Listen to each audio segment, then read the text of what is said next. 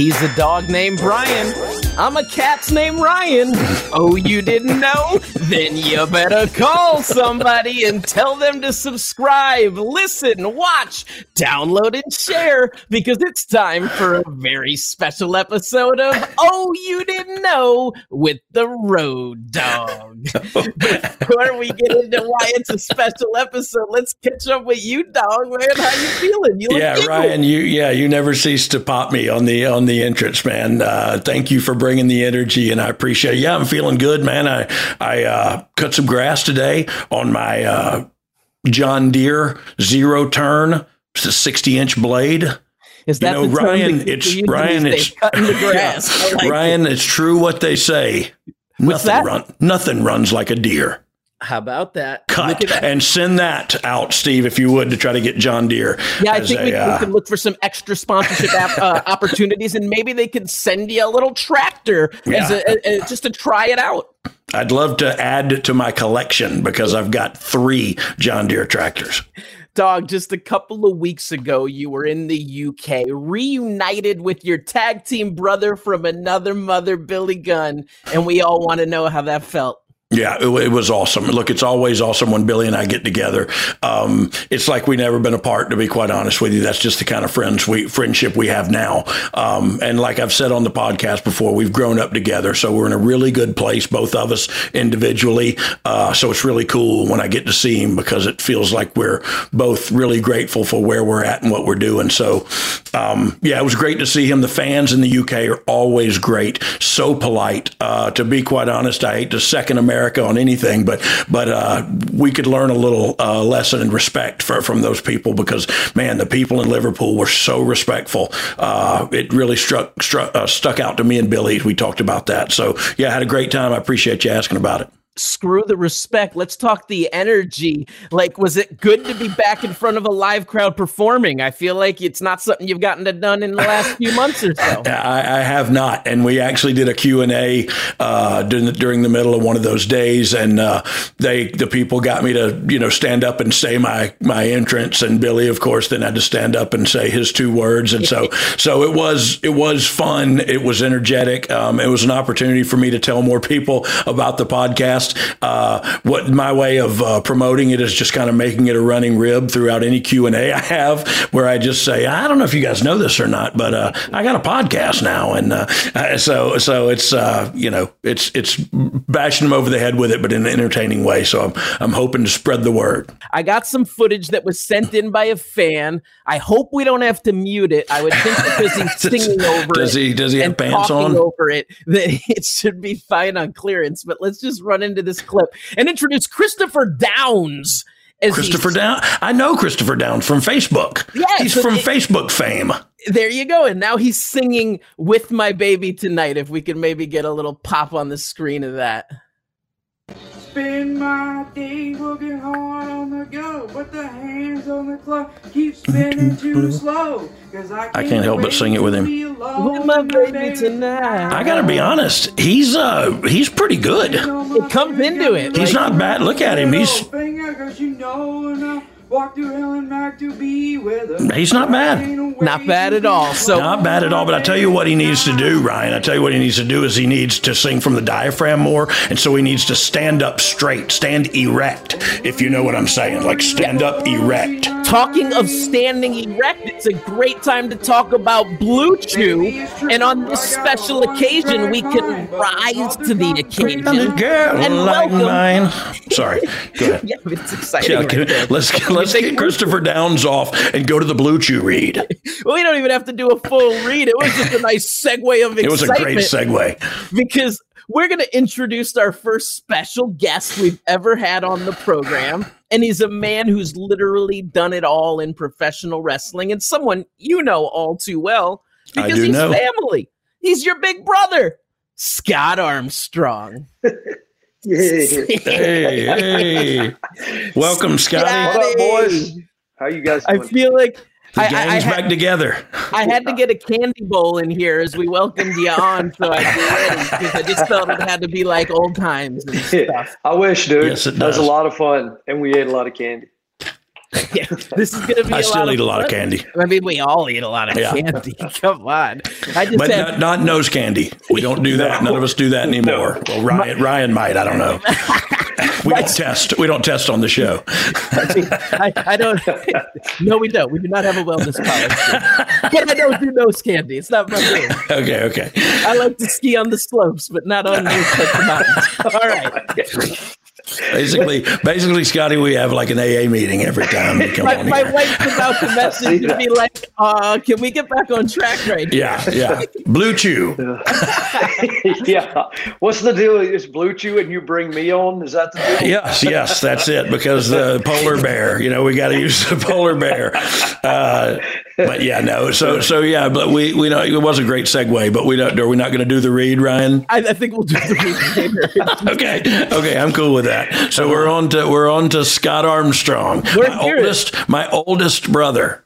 Yes, by the way. And so some of the notes that I read were actually incorrect because it asked Scott when he did he like it when all of his brothers followed in his footsteps? And Scott, I'd love for you to touch on that because that's not correct. Go ahead. Brad was the first one to start. Brad started wrestling. He was 18 years old, 3 weeks out of high school. And I was actually in college at the time. And Brad was wrestling in the territory days down in, which was Southeastern back then. And I want to say 81. And I was in college going to what is now Kennesaw College. It was Kennesaw Junior College back in the 1600s when I went there. But anyway, and I would drive. They would wrestle in Montgomery, Alabama, like on a Friday night. And so I'd go to college that day and then drive. Montgomery's about 2.5 hours from Kennesaw. And I would drive there and watch Brad wrestle and see my dad. And then I would drive back.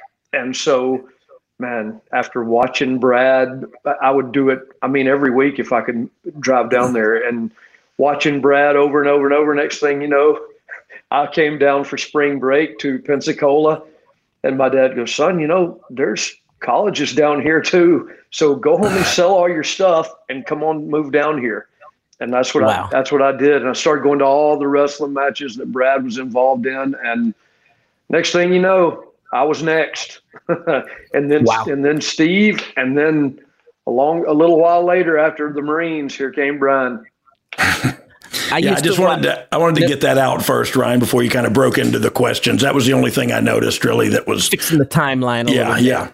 I used to watch Brad at the UIC Pavilion in Chicago when he was rocking the Candyman trunks. Oh, yeah. He had a number of gimmicks. All right, let's start breaking into some questions and break down your career, growing up in the biz and all of that. And we're going to start with the question actually for both of you guys. It's about your dad, Bullet Bob Armstrong, the patriarch of the Armstrong family. What was it like growing up with him as your dad? Scotty, I'll let you go first. I never really knew. Look, he was always into weightlifting, always. We always had a gym in our house since I can remember life. And he was always a wrestler as long as I can remember life. But the first time I ever really realized that, oh, wow, he's kind of a big deal, we were in a store and a family came in. And the first thing the dad said is, hey, look, that's Bob Armstrong. And that's the first time that I ever went, oh, wow. And like the age difference, I was the oldest, and then Brad was like a year behind me. And then Steve was like almost 3 years behind me. And Brian is 8 years behind me. So at that time, me and Brad were probably 6 and 5, and Steve was 2. Brian wasn't even thought of. And so, but hey, look, I got to jump in on this. Brian was the girl that they were going to have after 3 boys. Oh, we're going to have, what did they get? We're going to try. The biggest, loudest one of the family. The name was going to be Jana. And so my only granddaughter's name is Jana Gale, which is Gale was after my mom. So that was to carry on. I was supposed to be a girl. And so I don't know, with today's technology and how things are, it ain't over yet. I can be one tomorrow. Well, possibly. But anyway, Bob Armstrong. So then as time went on, watching him on TV, oh my gosh, we would watch him on TV. And back then, our television set was a huge, giant box, and with the rabbit ears on top. And as soon as wrestling was over, we were glued to it. And as soon as it was over, oh my God, we went into matches off the coffee table and all that. Our mom was one of the toughest women to ever walk the face of the earth. I'll tell you that. As life went on and you all had these careers in the business, what was the pressure like to succeed based on coming from the success that he already had and the reputation he built? I mean, for me, look, the first match I ever had, I'll never forget this. It was a tag team match. It was with Brad as my partner, and I went to my dad, of course, nervous wreck, first match in front of people, and I said, "Hey, Dad, what is there anything you want me to do or anything I need to do?" And he just smiled and said, "Yeah, stand on the apron and watch your brother." And honestly, that's probably the best thing he could have ever said, because I was glued to everything Brad did. And Brad was very fortunate. When he started, he was in the ring with like Dennis Condrey and Randy Rhodes, Norvell Austin, and that's three dudes that could go, and and that was good, old school Southern spots, tag spots. And Brad, by the time I was standing on the apron with him, he was already 2 years, a year and a half in, and smooth as silk. And imagine he learned, like you said, those old school Southern tag spots, the timing that it takes to perfect those. He learned that, like learning to wrestle. That's what you know what I mean. I don't know if that's translating, but learning to wrestle and doing it at that high level is why his timing was so perfect, and his ring presence and ring placement was all perfect. Yeah. So for me, Dad was he was on top when I was in middle school, and he was, it was Continental Southeastern Championship Wrestling, whatever it was down south. But he went, and then he went back up to Georgia Championship Wrestling and came back. And so he was always on TV, but that's what, I watched every Saturday, because sometimes that was the only time I got to see him. These guys all got to go on the road with him and wrestle with him. And look, I wrestled with him many a times, but I didn't know him like Scotty and Brad and Steve did, because they got to go on the road with him and work with him, next to him. You know what I mean? And I mean, travel and long periods of time on the road together. And so I had that opportunity the last 10 years of his life. And so I got to know him, I felt like, for real, because once he stopped traveling, I started traveling. So we crisscrossed. And so yeah, it's really cool. I don't even know what we're talking about anymore. Yeah, Scotty, you started laughing and giggling when you heard that. You got a road story of growing up? I do, but I'm not sure if I can tell it. Can I? I mean, yeah, I think you Which one is it? The gas station coming back from Montgomery. Yes. Oh, yes. Yeah. Are you can sure? Tell that. You could tell the nunchuck one. You can tell. Oh, okay. So look, Bullet Bob in the locker room, everybody saw the kindest, most gentle human being, and would help you and help. Since he passed away, I've had so many guys say to me, "Your dad helped me so much." But there was another side to him, and only if he was disrespected. He never tried to start anything. Anyway, we're coming back from Montgomery, Alabama. It's after the show. Back then, heels and baby faces, if you got caught even talking to each other, you got your notice. You were gone. And so we pull off the exit, and there's the whole 2 cars of heels. And so he goes, "All right, we'll go down the next one." We go down to the next exit and get off, and there's a guy in there, and he is just an obnoxious. We didn't know him as just some guy. We're trying to buy Gatorade and crackers for the ride, and he just kept going and going. And finally I said, "Hey, dude, what's your problem?" And he kept running his mouth, and all of a sudden Bully Bob just goozles this guy and just drags him out the door. And like at a Tom Thumb or 7-Eleven, the double doors, they fly open. Well, one side they had locked. And so when he drugged the guy's face just went, and it just pulled the skin off his face. He just starts bleeding immediately. And our car was right there. We just filled up. And he just by the neck beals him, and the guy rolls. And you know how the gas pumps are on like a little raised up cement lift. Yes. Yep. And so the guy just happened to come back up to his feet. And I've stood there and watched this whole thing, but the guy goes, "Yeah, two of y'all can't whoop my ass." And my dad goes, "Do you want some more?" And the guy said, "Yeah." He hit this dude with the most beautiful punch you've ever seen. And the guy literally went between the gas pumps to the other side and just did a snow angel. And the referee was riding with us. Lord. And all of a sudden he just gets back in the car and goes, "Well, he's got a buddy in there." And I told his buddy, "Unless you want some of the same, I'd just stay in here." And he said, I said, "Well, where's he now?" And he said, "He's in there watching his buddy get his ass whooped." He stayed in there. Oh my gosh! It's just the other side to the Armstrongs. Yeah. Should I tell them? Most people that know us know these stories and know how it is. But Ryan? I don't want to get too far off of our track here. We're in schedule. We're doing okay. Good. Yeah. Did Bullet Bob want his baby boys to follow in his footsteps, or did he originally want you guys to stay away?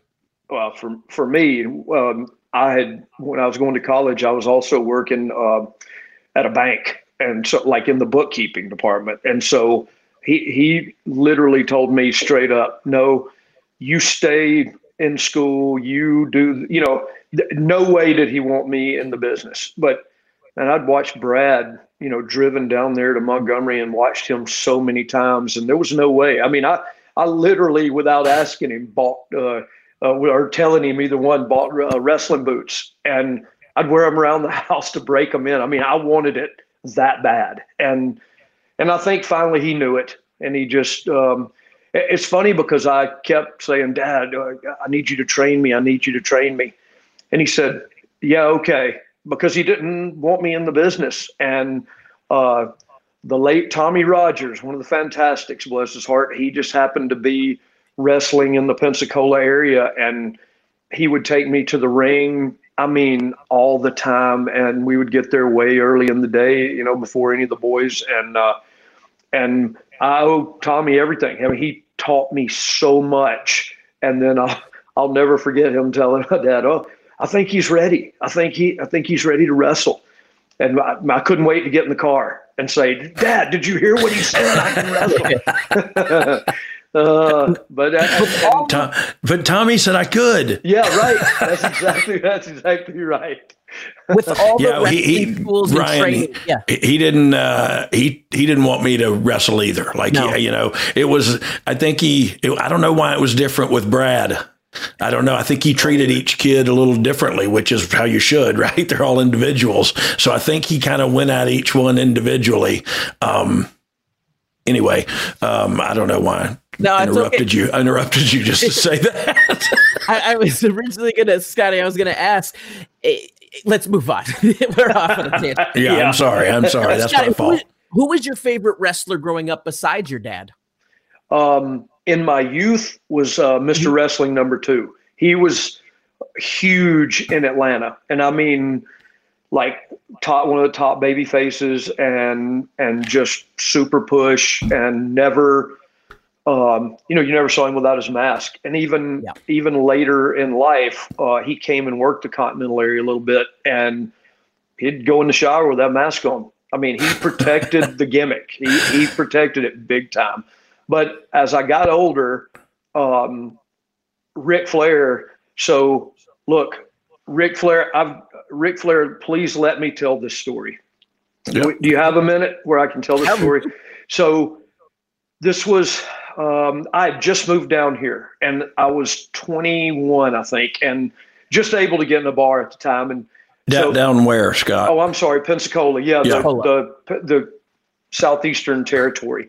And so Redneck Riviera. Yes. And back in those days, each wrestling territory would get the world champion for a week. And so it was Flair's week to be in Pensacola. And he was working against my dad every night in the main event. And they were going, 50 minutes or 55 minutes or whatever. And so I go to the show, I watch them do that. And my dad goes, hey, Flair doesn't have a car, so I want you to go take him out wherever he wants to go, and just don't let him go to jail. And I started going, no, Dad, hey, that's not me. No, I don't want anything to do with it. Because, I'd heard all the stories about Flair. And at this time, Flair's probably in his 30s. And already the world champion. So anyway, I watched their match, 50 minutes. Long match.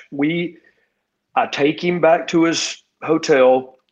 He said, hey, yeah, can you give me 45 minutes or so? I said, yeah, sure. So, I go sit in the car. I come back and he opens the door and he's in his boxers, his Sunday go to meeting shoes with his black socks on.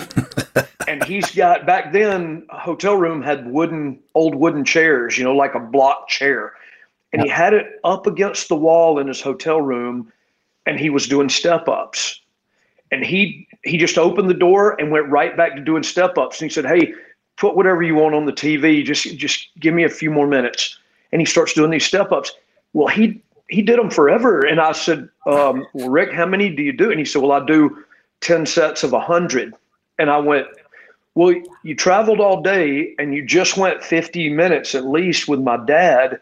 Why do you? And he said, well, 60-Minute Man, Space Mountain. He said, you got to live the gimmick, right? And I said, yes, sir, you do. That moment in time is etched in my mind because he was at the top of his game in his 30s, top of his game, and stayed there for a long time.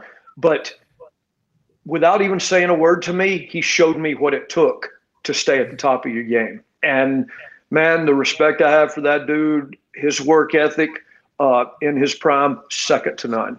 Of course, after that, he got dressed and we proceeded to go to a bar, and where he literally said, and I'm not kidding, he said, we walk in the door and everybody, it's midnight now, and everybody in there turns and sees, oh my God, it's Ric Flair. It's Nature Boy Ric Flair. And he literally says, barkeep, make me a pitcher of kamikazes. And the kid goes, well, Mr. Flair, I don't know how to make a pitcher of kamikazes. So, well, do you know how to make a kamikaze? And he said, well, yes, sir. He said, well, then make one and make them go all the way down the bar and hand me a pitcher. And to this minute, it is the most alcohol I've seen on one bar in my life. And just 50 glasses. And Flair just took the pitcher and he just went boom, boom, all the way down. Now the entire bar is watching, no doubt about it. He just turned around with that pitcher and said, ladies, and here they came. And I won't say how that night ended. It's good to be the king. I remember the beginning of the night for sure. It might not have needed Blue Chews, but if it did, you can get them with code DOG. That's D-O-double-G. Code DOG. Going back to your father for one or two more questions. Let me ask you this. Did you know that you were destined to be in the business? So he didn't want you guys to be a part of it, aside from Brad. Did you know that you were destined to be a part? Did you just feel the calling? Actually, I wanted to do it since I remember it. I'll tell you a true story. This happened probably about 5 years ago. You know how parents, sometimes they'll just keep everything you did in school, the macaroni picture or whatever. They just keep everything. And my mom called me and said, hey, come over here. You got to see this. And they lived right across the highway. I said, okay. And me and one of my kids shot over there. She had saved, I was in the third grade and I had written, my dad is a professional wrestler. I want to be a professional wrestler just like my dad. I will get married when I'm 25 years old. I will have 2 kids. She looked at me and said, everything you wrote came to be. Everything. I got married at 25. I had 2 kids. She said, why did you not write down the winning lottery numbers? Yeah. Said, you're right. That's the first thing I was thinking. Why didn't you write down, I'm going to become a billionaire?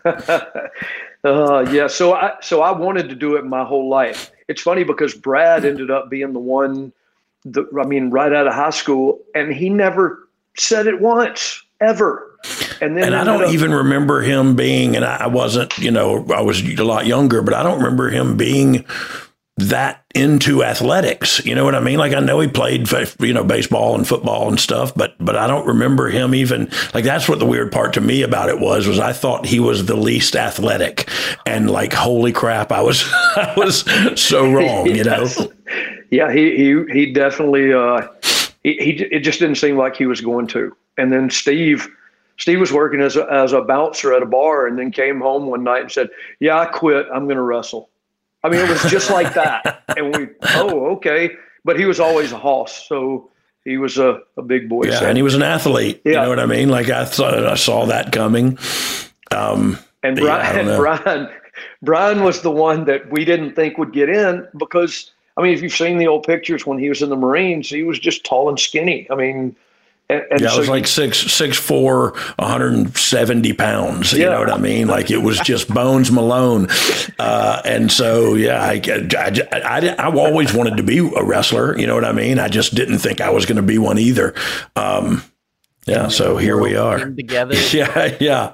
The stars aligned. Yes. So let's talk about your name, because Scott's not your first name. So who decided you were going to go by Scott?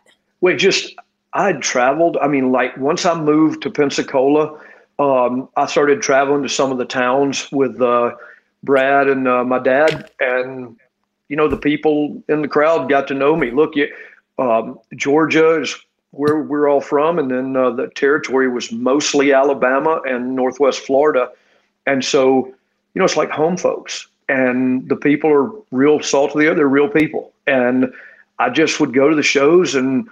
Because I didn't stay in the locker rooms. I stayed outside. So the wrestling fans all knew me as, oh, that's Scott. Because that's what my parents always called me, Scotty. And so I just, when it started, it was just a given. It was going to be Scott. My first name's Joseph, but I wasn't, that was my dad's real first name too. And so I remember at work always being so confused on your email. It just never came from Scott, and it was the joke. And you're like, who's sending me this email? Yeah, I had people at NXT just not that long ago say, wait, you and Road Dogg are brothers? Yeah. So, hey, welcome to 2022. Yeah, that's still, You brought up your Georgia and Alabama territory days. Talk to me about what that was like when you got started.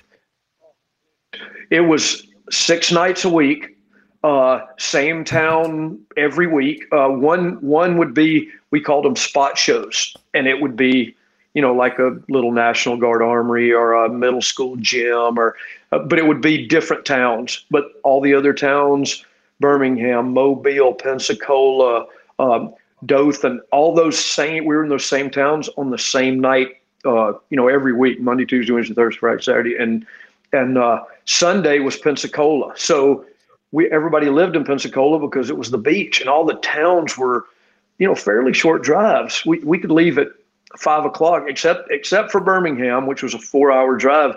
Everything you could leave at 5 o'clock, be home by 1 a.m.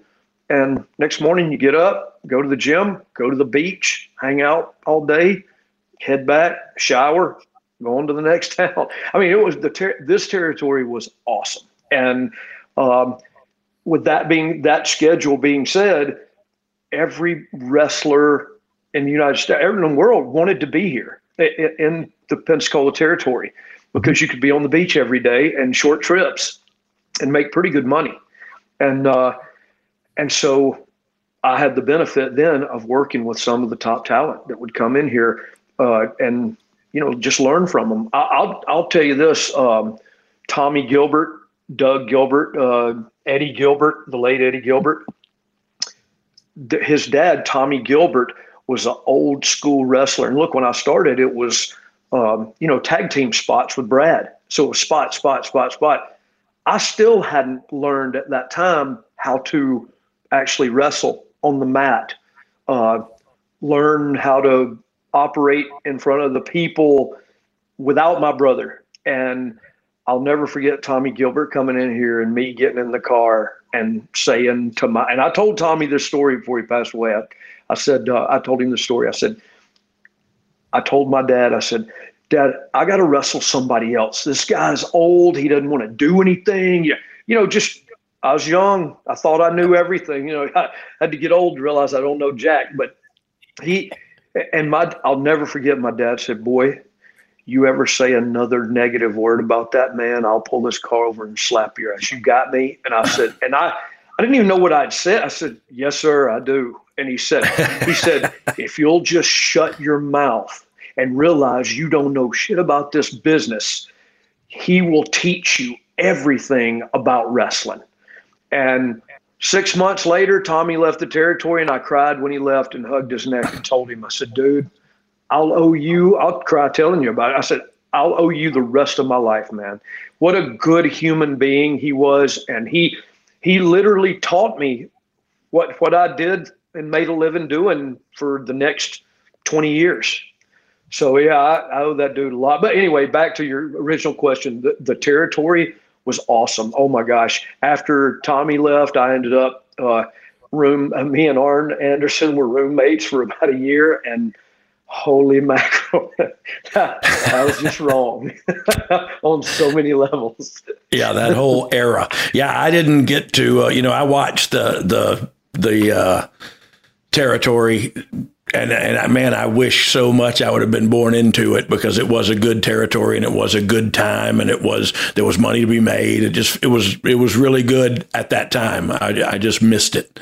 I missed it by that much. Lessons of life learned, and we're learning about the career of Scott Armstrong, and there's so much more to talk about, but let's take a minute to save with Conrad, and when we come back, more questions for both of you and a deeper dive into Scott's career. We'll be back. Welcome to Talkville, the ultimate Smallville rewatch podcast. Title Transference aired October 27, 2004. Director James Marshall, writers Todd Slavkin, Darren Swimmer. I really like this episode, and I'm surprised that you don't like it as much as you thought you did. I actually respect your opinion more than I respect my own in general. When you say things are good and I check them out, they are. Jump in now or catch up on any of the past seasons of Talkville on YouTube or wherever you listen. Hi there. Sorry for the interruption, but are you enjoying this show on Google Podcasts? You should know that the Google Podcasts app is going away this spring. That's right, going away, gone as in no longer available. You can still enjoy this show elsewhere, though. Try out Spotify or Amazon Music, or maybe TuneIn is more your style. Whatever app you switch to, be sure to follow so you never miss the next episode. And thanks for listening, wherever you listen. If you could change one thing about your home, what would it be? A new kitchen, a new master bath, maybe put in a pool? What if you could do it with no money out of pocket and cheaper monthly payments? SaveWithConrad.com can help, and you can even skip your next 2 house payments. NMLS number 65084, Equal Housing Lender. SaveWithConrad.com. We're back and jumping right into it, and I'll ask this to both of you. Who was the best wrestler of the family? Brad by far. Yeah. It's not even a question. There's no question. And there's no shame in admitting you're not as good as Brad Armstrong, because like the legendary Ric Flair that we've talked about already said, top 5, maybe top 3. Ooh. Somebody's got a motorcycle, or either maybe this is time. Maybe this is time we go to the Taco Bell promotion. Oh crap! I forgot what I was saying. No, you both say Brad on that. Oh yeah, Brad. Best entertainer in the family, for sure. There's no doubt. Dog, I think his mic cut out and you didn't even get to hear him say your name. It was just like, yeah, for sure. I think he said Ryan. Yeah, it's a given. It's a given. Yeah, I don't know. I appreciate that though. You're so humble, dog. well, I don't. Look, I try to say what I mean and mean what I say, and I don't like to. I don't mind saying Brad was the best. Earlier we were talking bravado and being braggadocious. Yeah. So let me tell this story. Just saying my worth. Tell it, Scotty. All right. So Brian was just starting to wrestle in WCW. But Brian, I think you were living back at home at that time, weren't you? No, I lived with Brad in Marietta. Oh, okay. And so all of a sudden we're at our parents' house. Brian comes walking in, and he had got the braids put in. And we, back then that didn't happen. Nobody had braids, nobody. And he walked in, and the brother, me, Steve, and Brett, we laughed hysterically and said, and Brian got so pissed off, and he just went and got in his car and left, and with a bunch of expletives towards the brothers. Yeah. And we you guys laughed. are being mean to me. And then we get to it was WCW TV, right? And he's our partner, and we're messing with him so bad because of those braids. And then the next thing you know, a few weeks go by, and JJ Dillon calls him and says, "So you ready to come to work for the Giant W and WWF at the time?"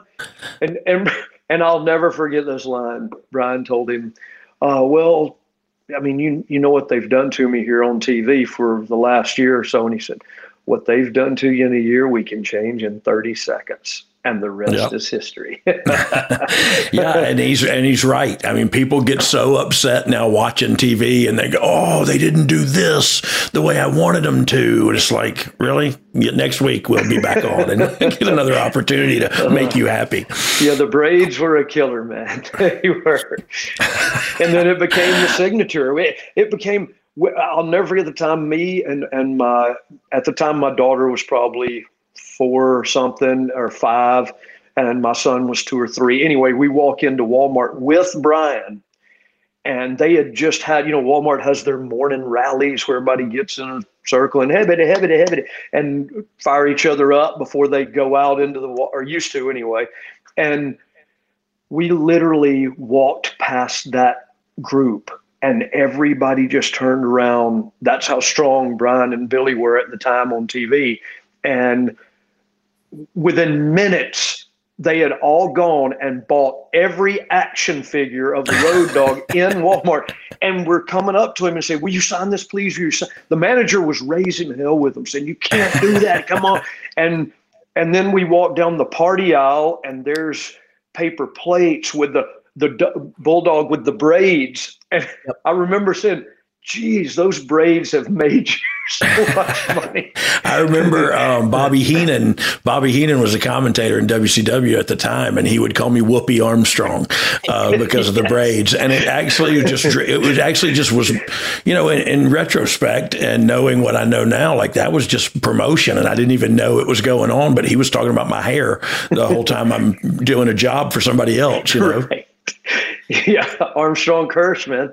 Yeah, I had my braided hair back in those days, and we're talking. I think it's one of the reasons I went bald was pulling it all the time. Yeah, it hurt too much. All right, question for both of you guys: what was your favorite part of being a professional wrestler as you broke in? What was the best part in the beginning of your career?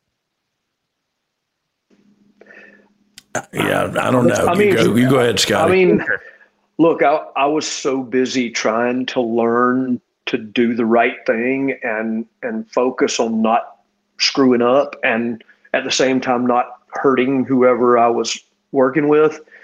So anytime we got to the end of the match and there was either a giant coming up out of their seats, huge pop, or whatever the goal was at the end of the match, anytime that I was a part of achieving that, man, that was like, you can't buy that, man. That was a rush that would take you home, and you wake up the next morning and you're still on that cloud. And it's like, it was just an awesome, awesome feeling for me.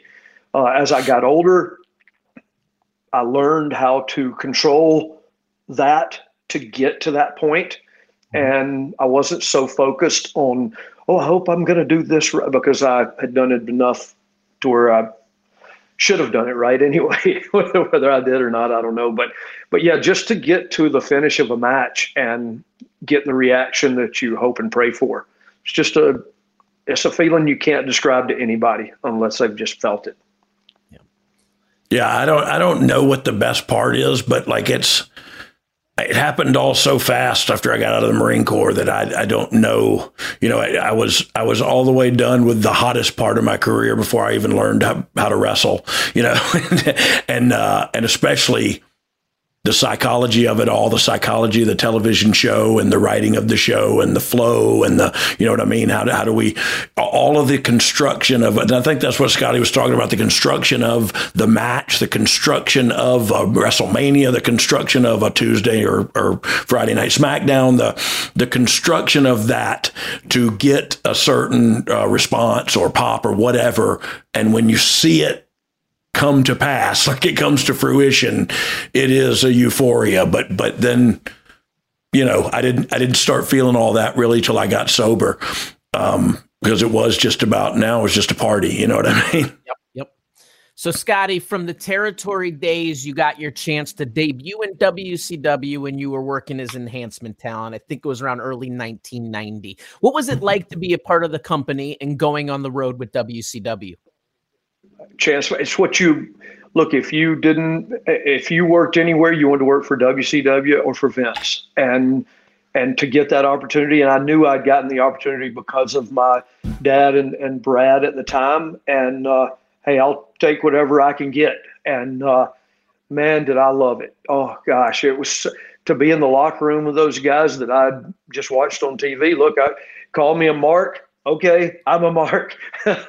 I'm still a mark. I love it. I watch all the shows, and but at that time, it was it was awesome. I had a really good time doing it.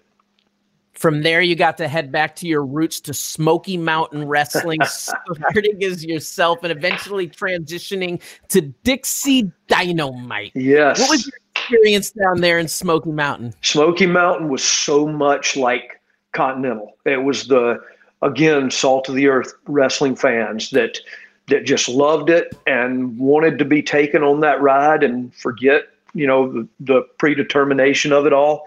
And it was just it was so fun to come in as Scott Armstrong, but then it was Jim Cornette was the one running the show, and he came to me and said, "Hey, I have an idea." And it's kind of a kid's gimmick, but at the same time, your dad is going to be like our top guy as a commissioner. And he said, and I want to eventually get to the story of your mask comes off and you're Bob Armstrong's son. And he said, but I don't want to do that for at least a year. And I said, okay. Now honestly, I don't remember how long I was Dixie Dynamite, but it wasn't like Dixie Dynamite. It was Dixie Dynamite. He had a whole way to do it. And a red mask. And I mean, it was a lot of fun because I ran to the ring with sparklers. It was a kid's gimmick. And plus it meant that I could go on first and then get in my car and get out of there for the show. And when you're driving those Smoky Mountain roads, I promise you want to get out early. Dog, as Scott brings up, that vibe, let me ask, long-term storytelling. How hard is it? You have the experience behind the scenes. How hard is it to really plan out that year-long angle turn and see it come to fruition? Or does it just always change so much every 3 days after the plan was made? Yeah, it's not impossible, but it's very difficult. And only because, look, you're doing a live show several nights a week with athletes that are putting their lives on the line and putting their limbs on the line. You know what I mean? And so things happen and things change and people leave so it's very hard to do, but it is possible. Especially if it's your company and you plan on having it a year, then you can kind of control that. But even then, something goes down, or Scotty goes down, you lose him for 2 months or 6 months if it's a knee or something. You know what I mean? Like it's very difficult to plan that out. Thank God I had help because I'm a in the moment kind of guy. I can help you get out of this moment we're in right now, but I can't see the future. You know what I mean? And plot out that long. It was very difficult for me to do. Scott, you brought up Jim Cornette. You got to have some great Cornette stories, right? Yeah, there's a few. There's a few. Hey, look, I'm going to be honest with you. Jimmy was always a good dude to me. If he said you're going to do this, then it happened. If you're going to get X amount of dollars, I got it. I mean, he was never there. I mean, I did witness a few things where, back in the day, he'd eat like 2 Wendy's triple with cheese and bacon and large fries and a large Coke. And I'm talking every night after the show. I'll never forget one night pulling up behind him in a Wendy's, and I don't know what happened, but man, he cut a promo on that poor girl in the drive-thru. And I just thought, how does somebody not just try to pull his fat ass through the drive-thru? And then fast forward, I see him all these years later, and he's lost all his weight. And I think he was about to die because it looked like he was about to have a heart attack every 5 seconds. But he, about a month before our dad passed away, he was at my house. My dad was at my house, and I snuck to the back and I called Jimmy because Jimmy and my dad had a great relationship. They always did. And I knew Jimmy would appreciate it. And I called him and said, "Hey dude, my dad's here. I just want to put you on the phone with him for a minute, if you don't mind." And he said, "Oh no, yeah, let's do it." And so I just went, "Hey Dad, Jim Cornette just called me," and handed his phone. And they talked about 10 minutes. And I heard Jim on his podcast say it's the last time that he got to talk to my dad, and he gave me the shout out for giving him the call. But they had a real good relationship. Look, Jim Cornette is who he is. I mean, you either accept that or you don't. But if you know going in, it sure does make it a lot easier. I've heard a lot of people say a lot of things about him, and bullshitter extraordinaire. Okay, but hey, man, he treated me good, and I always tried to return that favor. I rubbed him the wrong way when I met him back in my Nashville days of 2003. I thought it was disrespectful that I talked to him with my face paint on in the locker room. Who knows? Well, Ryan. Yeah, I'm hot. You don't have it on now. Yeah. Ryan, you're so stupid. No, Jim. No, the truth of it is, Jim, I'll let you say what you will about Jim. He did have a great relationship with our father. He was really good to my whole family, continues to be. So you say what you want, but you react to people how they treat you. You know what I mean? And he's always treated us awesome. So can't say nothing but good things, about Jim. Situations in my life of the same thing where people don't like someone, but that person's been really good to me. Yeah, right. Yeah, and what are you supposed to do? You know what I mean? Oh, you don't want me to like him because you don't like him?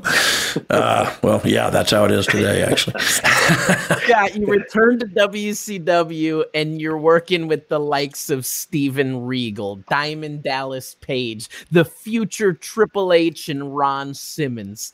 How did you end up back in WCW in '94? How does this all come back together? So Jody Hamilton was there, and he was getting the enhancement guys, and I called him.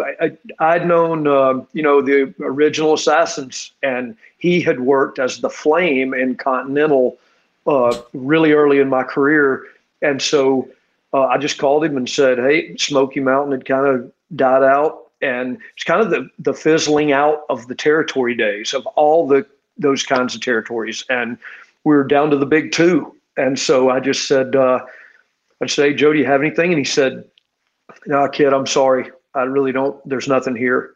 And I said, "No, could I just come up there and put somebody over?" And he said, "Oh, you don't want to do that." And at the time I had 2 kids and no job. And I said, "No, I'll do it." And he went, "Okay, well, I'll see you whenever day they were doing TV on at that time."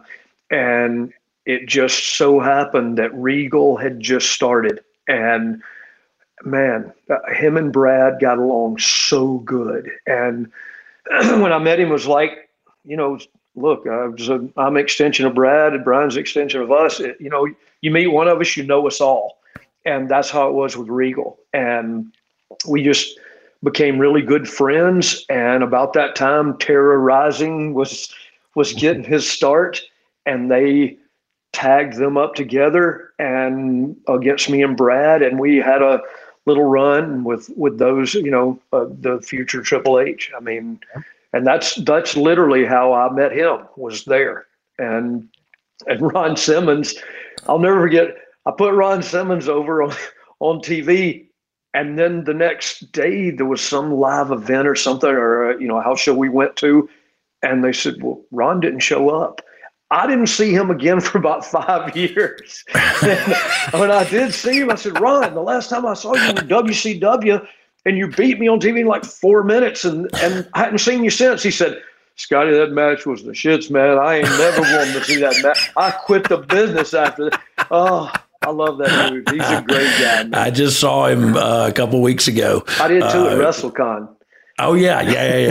That was awesome. Yeah, he's a good dude. But anyway, it was, when I went back, Ryan, I had a much bigger appreciation for being there, because I went back. Hey, I wasn't trying to get a job. I just needed a job, and things just fell into place. And it was like, holy mackerel. Next thing you know, Kevin Nash gets the book. And when he gets the book, he calls me and my brother Steve in and says, "You guys feel like you've paid your dues enough?" And we just started laughing. And Brad worked with him a lot when he first started, so he was really cool with our family. And he said, "Yeah, I'm going to give you guys contracts." And we just went, "Dude, thank you, man. That's really cool." And after that, we still knew our role, but it took a lot of the pressure off, because, look, without a contract, if you snap your leg, you're just a dude with your leg snapped sitting at the house. You know what I mean? So, unemployed with a broken leg. Right. And so, I was very fortunate to get to see Kevin Nash, I don't know, a year or so ago. I guess it was pre-pandemic. I got off a plane and was going out to call Uber, and there he was getting in this big, beautiful black limousine. And he goes, "Hey, you going to the TV hotel?" I said, "Yes." He goes, "Come on." Oh, man. I said, "Dude, your timing is phenomenal."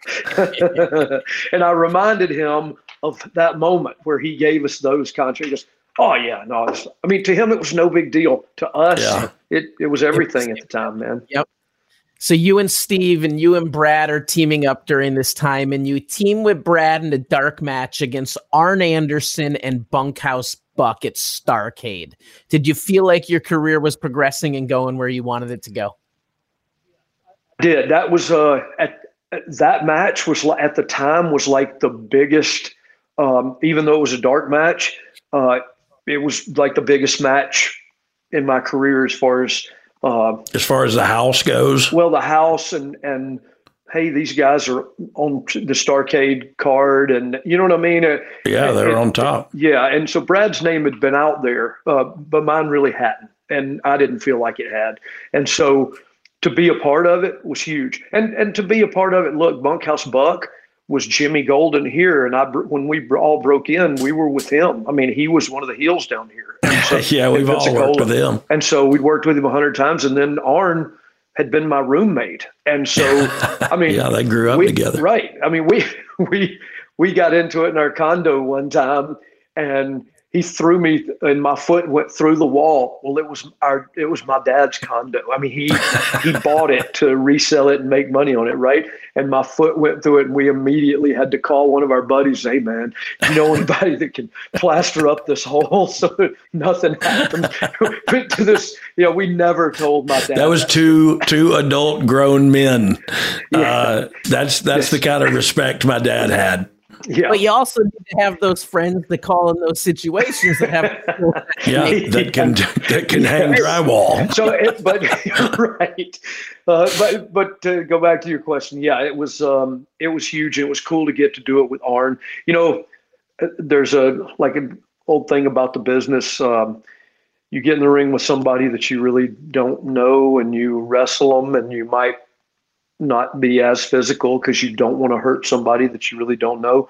But then you get in there with, like, I've wrestled Brian, and we beat the hell out of each other. and you just come back and laugh and go, "Oh my God, you asshole, you knocked the crap." You know what I mean? Yeah, I got you with that one. I'm sorry. Right.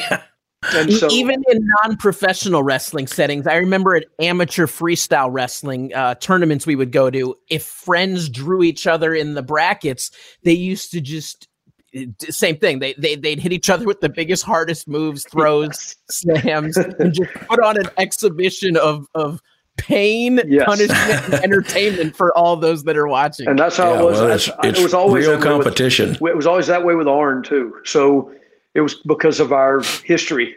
It was cool to be able to catch each other with a couple and laugh about it, instead of get mad. Well, I got to work with Dad one time in Smoky Mountain, but I was a ninja and I was hidden under the ring, and Larry Santos was the other ninja. And so Larry worked with Dad, and I came out and ended up hitting Dad with like a chain or something and beat him. I think it was like a loser leave town or something. It was like a big deal. And I remember thinking like, oh God, I don't want to hit him hard. I don't want to. Yeah. Brian wrestled in Smoky Mountain with a TV with a mask on as the Dark Secret. And the Dark Secret was, he's one of the Armstrongs. And there I was wrestling. That's another Jim Cornette idea. You know what I mean? The Dark Secret, and I wore Brad had the Bad Street when he was Bad Street with the Freebirds. I just turned that outfit inside out, and so it was all black. And so yeah, it was Smoky Mountain. Yeah, it was a Dark Secret. Scott, while you're working various matches in WCW, Dog over there is the roadie, which we'll be covering in a future episode here. But him and Jeff Jarrett walk out of WWF after a big angle on pay-per-view. Right. What do you remember about this, and what were your feelings? What are you doing? We literally said, what are you thinking, man? Oh my God, you blew it. You'll never be back. We just cast eternal damnation all over it. And, look, this business is fickle. Today you never know what's going to happen tomorrow. So, but yeah, we were all very, oh my God, man. We just thought definitely a career suicide move. That's what we thought. We just didn't know. and I thought, like, I didn't care at all. Like I didn't. At the time, I just didn't care. I thought it would last forever. I got a taste of it, and you know what I mean. And it was like, I quit. How are they going to go on without me? Oh, they're just taping another television show. Like that's how they do it. But it wasn't career suicide. So, Scott, when you saw Dog and the New Age Outlaws start to get hot, were you surprised that it was able to turn around all the way? So I always go back to what JJ said to him when he got hired. We can change it in 30 seconds. I always went back to that. I thought about that the rest of my career because that's a brilliant, it's a good way to look at it. It really is. Definitely what I remember is, Larry Zbyszko, I think it was, that said something on TV about, Abdullah cursed Bob Armstrong and now his boys are cursed. I mean, we'd get beat every week on TV, and we had matches. We had great pride in our work because we were able to work with, Arn and Flair or Triple H and Regal or whoever, and have really good matches, but we just wouldn't win. And so, and the great part about that is somebody has to lose. Like it's not real. Look, right. To us, well, look, this is the way I've always looked at it. If it was real, I'd be the guy that you go, can I get 2 popcorns? Yeah, here you go, buddy. That'd have been me. And so look, I'm not the toughest guy in the world. I promise you. But to be able for Larry Zbyszko to say, it's an Armstrong curse. Well, then every week on TV, he would say, it's the Armstrong curse. There it is. To then fast forward and see Brian come out on his entrance with a shirt airbrush that said, "Look, Mom, no curse." I was breaking the forbidden wall way back. Yes. And look, Ryan, you know the deal. When that live TV show, that was Monday Night Wars, right? And so Monday night, they're watching Raw. we're at Nitro, and they have a monitor over here that's watching Raw, and you go to Raw, they got a monitor over here watching it, and there we are watching my brother walk down the look monitor. Yeah. Yeah, it was. It's it's definitely all about wanting everybody to succeed and wanting being proud of who we are, and you conduct business like I'll never forget. I told Dad one time they want me to do a job, and he said, "Do a job? You got a job, don't you?" Right. And it made me just think different. Like, oh, he's right, man. This is all a big act, and you play your role. And if you get caught up in, I don't know, man. I don't know. That ain't me. I was never the guy. That's why I wasn't a top guy, because that ain't me. I don't think like that. I don't play like that. No, me either. Okay, so Scott, you were at WCW. Things are heating up. All of this is going on. Monday Night Wars are in full effect. Was there a moment when you knew the WWF was going to overtake WCW and take back the throne? Yes. I was about 4 months from the end of my contract, and Terry Taylor had come in as the booker, head writer, whatever you want to call it back in those days. And Terry literally called me at home and said, "Scott, we want to pay you out of your contract, or we can send you your check every 2 weeks, or you can keep coming for the next 4 months and just getting beat on TV. But if you want to go home and try to get your body, or to change or something to go talk to Vince, then you can go home and we'll pay you for the next 4 months." And I went, yeah, don't pay me one check. Just keep my check coming every 2 weeks. Because look, anybody that knows an old wrestler, don't give me a chunk of money. Yeah, please don't. And so I came home and I started working out and really I bleached my hair as white. I mean, cotton top. I did everything I could do to try to change my look. And literally 3 months and 3 weeks go by. The last check is coming, and Nitro's just gone off the air. And I get a phone call from Nick Patrick, and he said, "Hey man, they're looking for referees, and your name came up. Would you be interested?"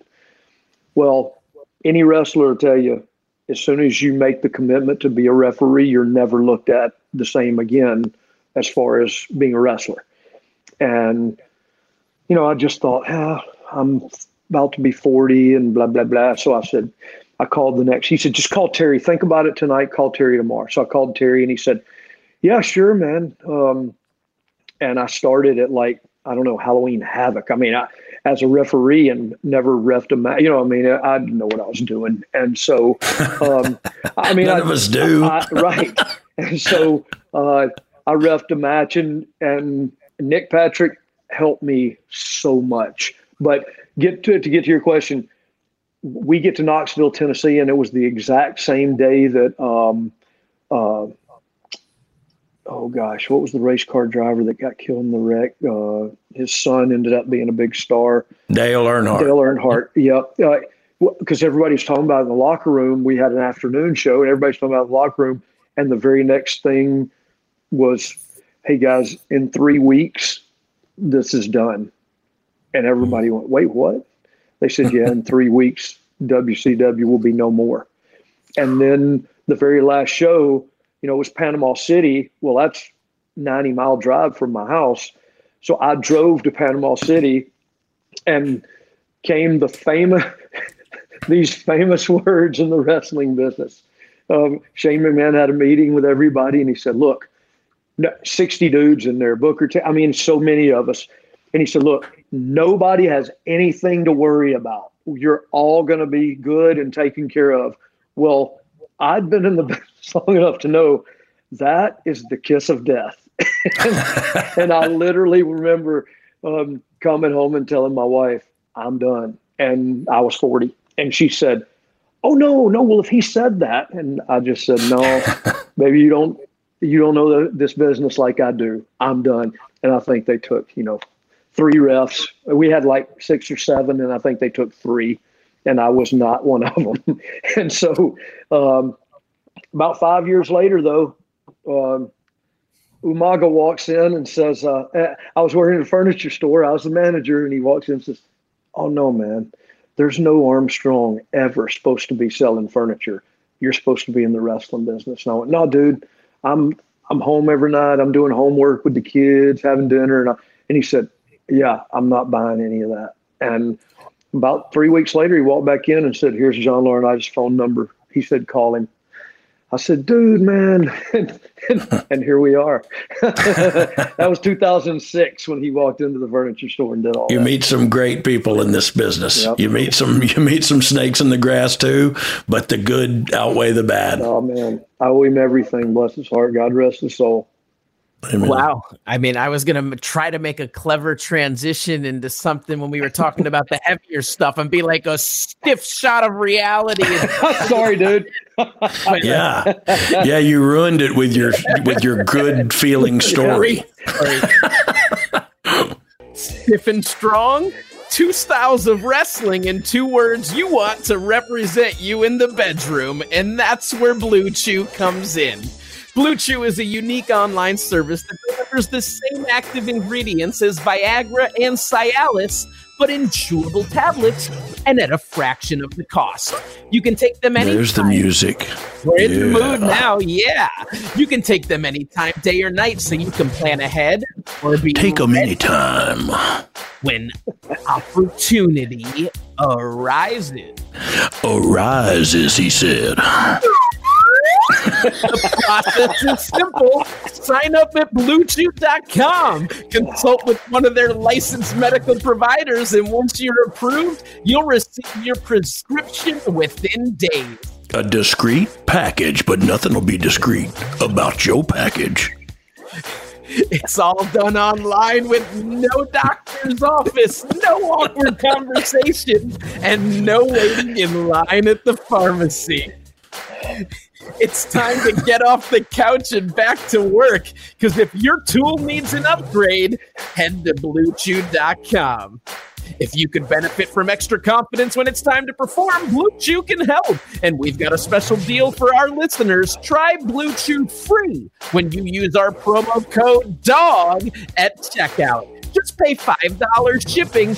That's BlueChew.com, promo code DOG, to receive your first month free. Visit BlueChew.com for more details and important safety information. And we thank Blue Chew Hells yeah. for sponsoring this podcast. Thank you, Blue Chew. Speaking of Blue Chew, you used to be known as the #HardBodyRef. Oh, yeah. Yes, yeah. I did. Wait. Oh, hard. I get it. Was there a question in there, or would you just think that was a clever segue? I just thought it was a fun segue. It was. Very clever. You talked earlier about the workout, discipline in your house, and we saw the physiques of you and your brothers. So, Dog, what was the difference? What are you saying? What is this? Where's this conversation going? You may be strong, but they're a little bit more defined. Okay, so this is fat shaming. This is about you fat shaming me right now. No. It was. Look, it was. Truth be told, it was for all 3 of my brothers and my father, and still is for I think everybody. For you and Stevie, anyway, Scotty, a part of y'all's life, like you work out. That's part of your deal. Yeah. It wasn't a part of mine. You know what I mean? Like it was. I went in the military and we did a lot of running and stuff like that. And I back in the day, I used to work out a little, but it just never became like a part of my life. And Ryan, that's why I'm fat. I get it. I'm struggling, man. It's been like 8 years. That's why my cholesterol is high. That's why I have hypertension. Those are going to be our next sponsors is Lipitor. All right, we're back with Scott Armstrong, big brother to the Road Dog, and it's time to get into your transition from wrestler to referee. How did it all happen? You kind of were talking about it before the break, so let's elaborate a little bit more. Yeah. So look, after I made that phone call to John Laurinaitis per Umaga, Eki, I made that phone call and he said, we want to bring you in for a tryout. And I said, oh man, I'd met Johnny 1991 on a long Japan tour. I'd known Johnny for a long time. And so that was 91 and we were in Japan. But so 2006, and he said, yeah, bring you in for a tryout as a ref. And I said, yeah, I just need to know I got a job because I'm quitting a job. And he said, okay, well, come on. And, I didn't know at that time they could just fire. Okay, then. Right. You're hired. But I came in and I did the ECW 2.0 or ECW Light or whatever the WWE version of WWECW. Yes. Yes. And so I did that for about 6 months. And then and the day everything changed, there was at that time we were branded referees. So there may be 7 matches on the card, but there would be 3 Raw matches and 3 SmackDown matches and 1 ECW match. And it'd be like the third match of the night or second match of the night. And so I just would fly to the town, do 1 match, and I was done. And so one of the SmackDown referees didn't make it. And so they said, hey, Scott, can you ref the girls? Well, it was Natalia against Victoria. Lisa, you know who I'm talking about, right? Mm-hmm. And so I said, okay. And so I didn't realize that they were, kind of rookies. And so we get into the match and they were just in a hold. And Natty was, I don't know, just grinning. I just looked at her and pointed at her and said, look at me. I said, shake your finger just like this and point at me. And the fans don't know what I'm doing. They just see the referee and they're doing that. And she started doing it, and the people started getting louder and louder. And I looked at her and I said, do you hear that? It's funny how that works. Let's go to work. And they started coming up, and I looked at Victoria because it was like they didn't have anything to go into. And I said, what if I just walk around in front of you and you pull her tights back down? And she literally went, okay. And I walked around. She pulled her tights down. The people, boo, boo. I just looked at them and I said, hey, Natty, let's do the finger thing one more time. She started doing it, started coming up. So literally we get to TV and one of the refs goes, hey, Laurinaitis wants to see you in his office. Well, I'm already thinking, man, I just quit that job and now he's going to immediately. In my mind, I was already doomed. And I walked in his office and there sat Victoria and Natty. And I said, hey, ladies. And he said, the girls said that you were the referee and that you helped them out a lot. And I just said, oh, yeah, we had fun. I didn't know exactly what they were talking about. I knew we'd done a couple of things in the match, and they said, and he said, okay, thank you, ladies. I appreciate it. Scott, stay here with me. Man, he doubled my money and made me a SmackDown referee right there. And I started into the whole referee gimmick and, very fortunate to be able to do some, Mania main event stuff with Triple H. And just, I literally, when people ask me, hey, man, I think of Umaga and Natty and Victoria. Without, I'm a believer, and so I believe God puts people in your path that He wants in your path. And I can't. When I think of Umaga and sorry to get all real again, but Umaga and those 2 girls, holy mackerel, man! I tell people that those 2 girls changed my wife was already saying, hey, so I think you're making about as much money at the furniture store as you are refereeing with ECW. And I said, no, look, the furniture store is okay, but I love wrestling. I didn't care if it didn't pay anything. I would have done it. I mean, I love it. I still do. And so, although now I'm not going to do it for nothing. And so anyway, I owe those girls. Every time I see them, I always tell them thank you so much for everything. They've probably. I was with Victoria, Scotty, in Liverpool, and she talked all about you and said, "Oh, please tell him hello." And so it was very cool. Yeah, she's a sweetheart. Family's, my kids and everything. Changed our life. Really did. Yeah. Wonderful moments. We'll continue talking about your time in WWE in a little bit as we close the episode, but I want to jump over to TNA and your time working there. How did that come about? Was that just based on your relationship with Jeff Jarrett, or it was based on Brian's relationship with Jeff? Yeah, Jeff. I mean, Jeff called me, but it was him and Brian were boys, and he just called and said, "Hey, look, we need some referees, and I want you to come and be the main ref, and I want you to sit in on the production meetings." And I said, "Yeah, sure, man. I'll be glad to." And so I think, how long was that, Brian? About a year, probably, or that we drove to 8 hours to Nashville every week. 8-hour drive there, 8 hours. Percy Pringle made a couple of those drives with us. We talked about the other day. Yes, he did. did you have some lunch at the White Trash Cafe? We sure did. We sure did. Yes, we did. And that's some good food too, bro. Yeah. Yes, it was.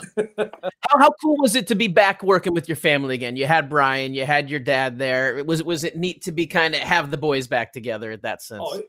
For me, I love traveling with my, and telling stories and just lying and laughing.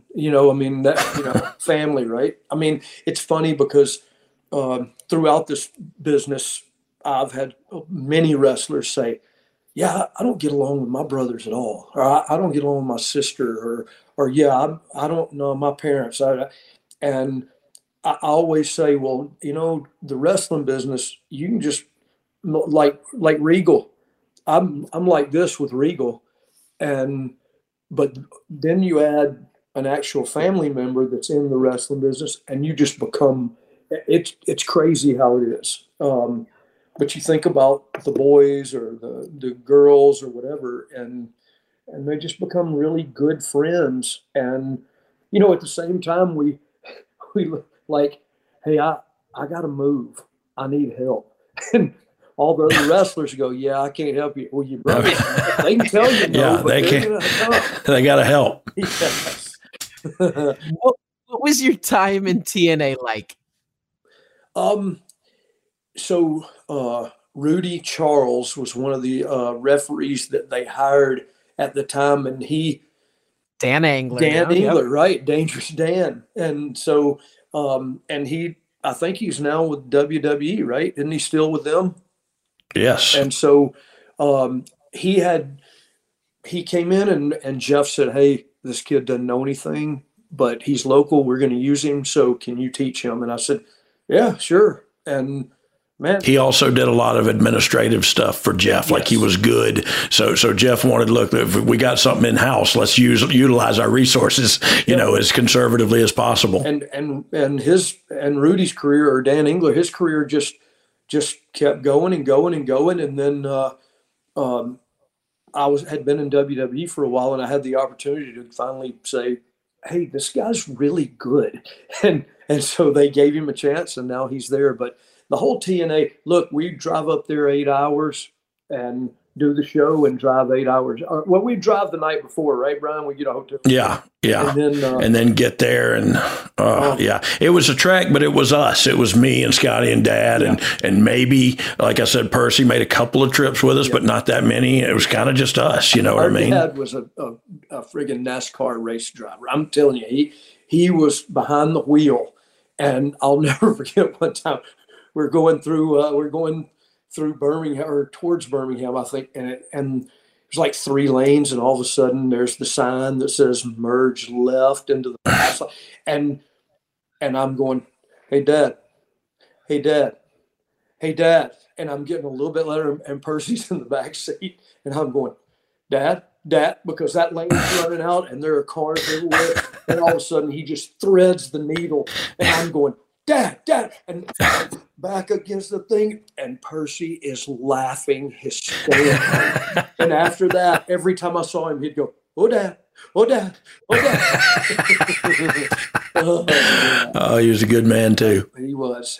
But TNA was fun. It was just going up there and doing the dang thing, Kurt Hennig came in there for a while, and yeah, we never got to like in WCW, we were around him a lot, but not like when he was TNA. I'd never met Kurt before TNA. Oh.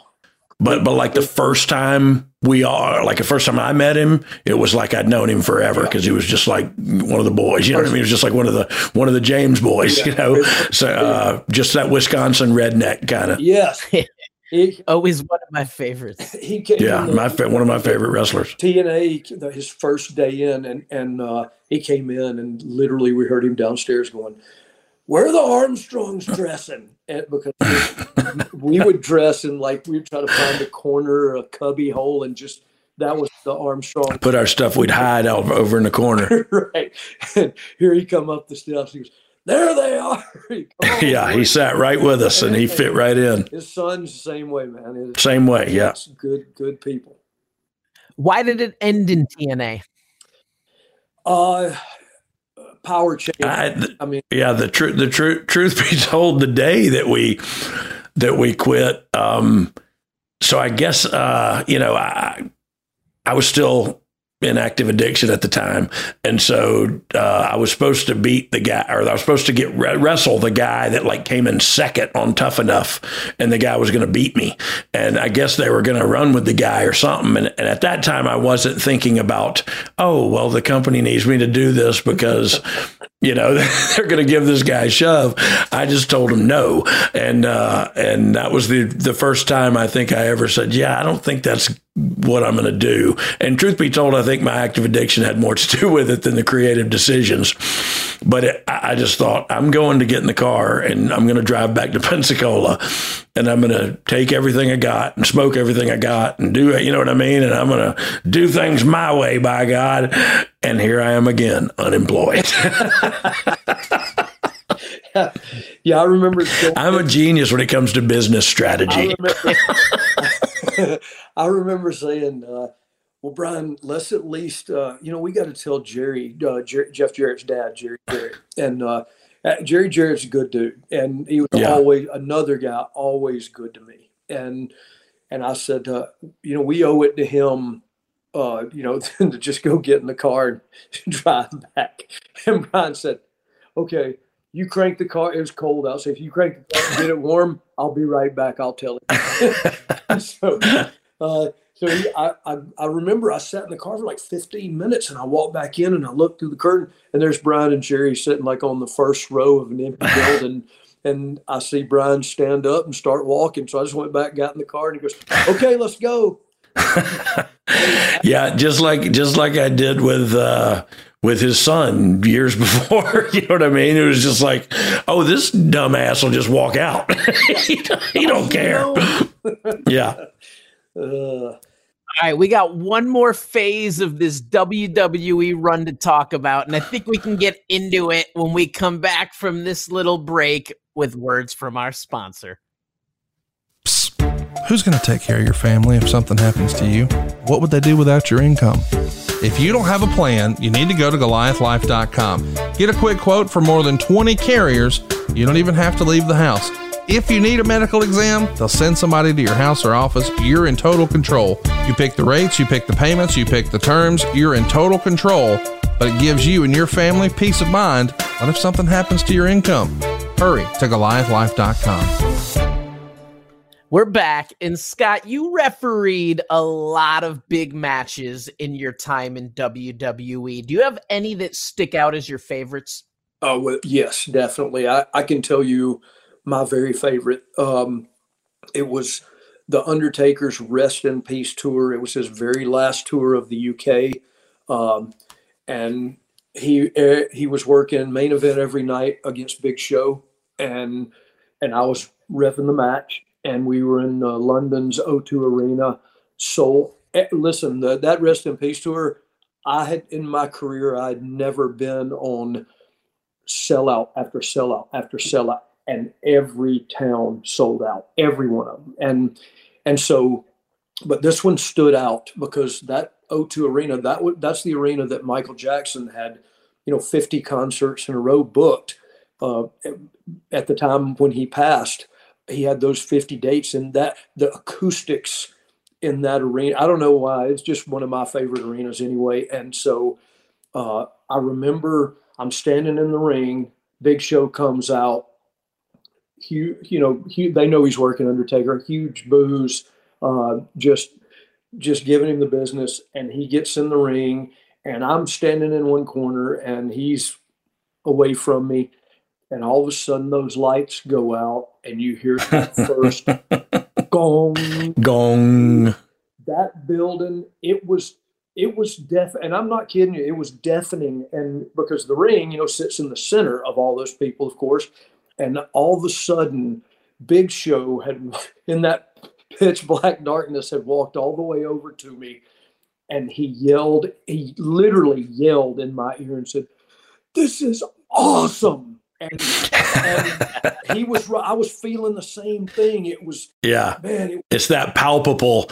I always say that because I learned what it meant, but I always say that because also it's like, that's an energy that you literally can feel through your body. And I've stood in the middle of that ring and had his music hit before. And it's something to behold, The crowd literally, each night they got great reactions, but something about the vibe that night, I've never forgotten it. Ever. That match, and then the other match that I think about my wrestling career being the top thing was me and my brother Steve versus Dory and Terry Funk, and we had our dad in our corner, and they had Jim Cornette in their corner. And Dory and Terry, two dudes that I literally idolized growing up. Brothers. Like me and my brothers, and their dad was a wrestler like my dad. Man, they were, and I had no clue how stiff they were. I don't know when that was, but I could have told you about Terry. Yes, it's just a headlock you wanted to tap out. But yeah, that match in O2 Arena with those two dudes, I'll never forget it. I'll tell that story more than just today. And it's more than just about the match itself. You know what I mean? Yeah. It's about the moment. It's about that moment is special. Yeah. And I'm sure they didn't have a 5-star match. You know what I mean? As far as Uncle Dave's concerned, but that moment to be there and be present for that is a special thing. It was awesome to me for sure. Scott, what happened with your first release from the company in 2010? I was just an idiot. I was just an idiot running my mouth and acting a fool. And it's like Brian said, you think, at the time, I'm the best ref in the history of the business. There's no way they can get rid of me and have a good referee. And the show still went on, and every referee there was, I'm sure, glad I was gone. I'd just become a nuisance. And, you got to grow up. And I didn't get hired there until I was 45 years old. And you don't hire anybody at 45 to put in front of the camera. You hire that guy to be behind the camera. And I just had run my course. And I had to sit at home for a little while and realize, maybe I need to figure this out. And I don't know, about 10 and a half months later, I get a phone call. Hey, would you be interested? Your name's come back up. And I said, yeah. And buddy, when they brought me back, I started at the very bottom of the pay scale and had to prove myself like I was a rookie, first time ever being in the business. And I did. I kept my mouth shut and I did the very best I could. And it just started going forward. And after, a couple of years, I guess, I put my name out there and said, hey, I'd be interested in producing too, if that's available anytime. And it was probably 2 years after that when I was approached and said, hey, look, I'd like for you to start sitting in on production meetings. In the meantime, we're going to go ahead and write you off the TV show. And, referees didn't get written off of a TV show. Referees don't get written about at all. Referees don't sell tickets. They just give them away. Yeah, but you had been involved in some stuff with the corporation or whatever. What were they called? You had a semi-heel run working for the Authority. The Authority, yeah. And then a heel spot moment at WrestleMania 30's main event between Daniel Bryan, Batista, and Randy Orton. Was that probably the biggest moment of your career just based on sheer size of that arena? Yeah, and viewership too. You know what I mean? I mean that was a huge spot. And I remember I was literally, I had my referee shirt on and just a black T-shirt on, and I walked up and just kind of sat down on the second row. And they had put a chair out there, and nobody was paying attention around. You know, you just think somebody's going to go, well, hey, here's the referee, because I'd been on TV doing the angle, with those guys and stuff, and not one person. They were just into the match. I mean, into it. And all of a sudden, I saw my spot come, and then I heard Hunter look at Steph and go, "Where's Scott?" And I took the shirt off and leaped the barrier, and there he is. And yeah, man, it was really cool. It was really cool. My wife and kids were there, and it was just a cool moment. Yeah, it was a very cool moment for Daniel Bryan, for dang sure. Having had the chance to do it all, to be a referee, to be a producer, to be a wrestler, is there anything that you preferred more? Which one leads? Without a doubt, refereeing was so much fun. Now, that could be because I had wrestled for 22 years prior. You know what I mean? The ring's my home. You know what I mean? It just is. I've been in this business 38 years since my first match. And so that's the ring's just the office. You go clock in when you climb through those ropes, and you get comfortable there. And as a referee, if you really think about it, people go, "Oh, that referee did so-and-so." Well, I promise you, when they say that, that's the only time the entire match they looked at the referee. Nobody looks at the ref. They just don't. And so I was able to really relax. And, look, if I see somebody so gassed on the ground and they're selling it, but you look at them and you see, my God, he may throw up right here. I could step in and go, "Hey, man, look at me. Take a breath. Breathe. And when you see somebody relax the muscles in their face and go, and then they go on and have a great. It sounds psychotic that you would have to tell somebody to breathe during life. You know what I mean? But the truth of it is, you get hung up on the adrenaline and on the nerves, and it helps. For I know I was either in a rear chin lock or had a rear chin lock on one of the Usos somewhere. And Scotty, you were, it may have been somebody else. No, it was me. It was in the UK. You and Billy. It was your last loop with Billy. I was so blown up, and he would just say, "Hey, just look at me, just breathe," and it just helps to go. Brings me back down to earth for a second into reality. Like, if I don't breathe, I'm gonna die here. So, and then you can just sit there for a minute and catch your breath. But yeah, that was so important to me, and it sounds crazy, but it's. And right, man, a referee, the third man in the ring, or the fifth man in a tag team situation, or let's go down the line, or the 11th man in a 10-man tag. But so important, man. I read somebody posted this the other day on Twitter, and it was like, be sure and thank your refs. It might have been Cody Deaner, to be quite honest. So be sure and thank your refs, because a good one can make a match great, and a bad one can make a great match the crap. You know what I mean? So yeah, always thank your referee. For me, selfishly, refereeing, I got to work. If we did a live event and we only had 2 refs, I'd get to do 3 or 4 matches. So I got to work with almost everybody. But when you wrestled, you only work with one guy. Or if you're in a tag, 2 guys and your partner. And so that, I always enjoyed working with everybody. And so talking about working with everybody, who were your favorite people to work with as a referee? Oh gosh, I've never been asked that question. An exclusive on you look so much like Dad right now. Are my arms as big as his? Oh, well, they're bigger than mine. I can tell you that much. Gosh, man, I mean, look, I'm just going to sound like, he's kissing his butt, but I always enjoyed working with Hunter because he always had good matches, and I always enjoyed being part of a good match. I'll tell you a match that I really enjoyed when I started with ECW, CM Punk wrestled. Do you remember Mike Knox? Yeah.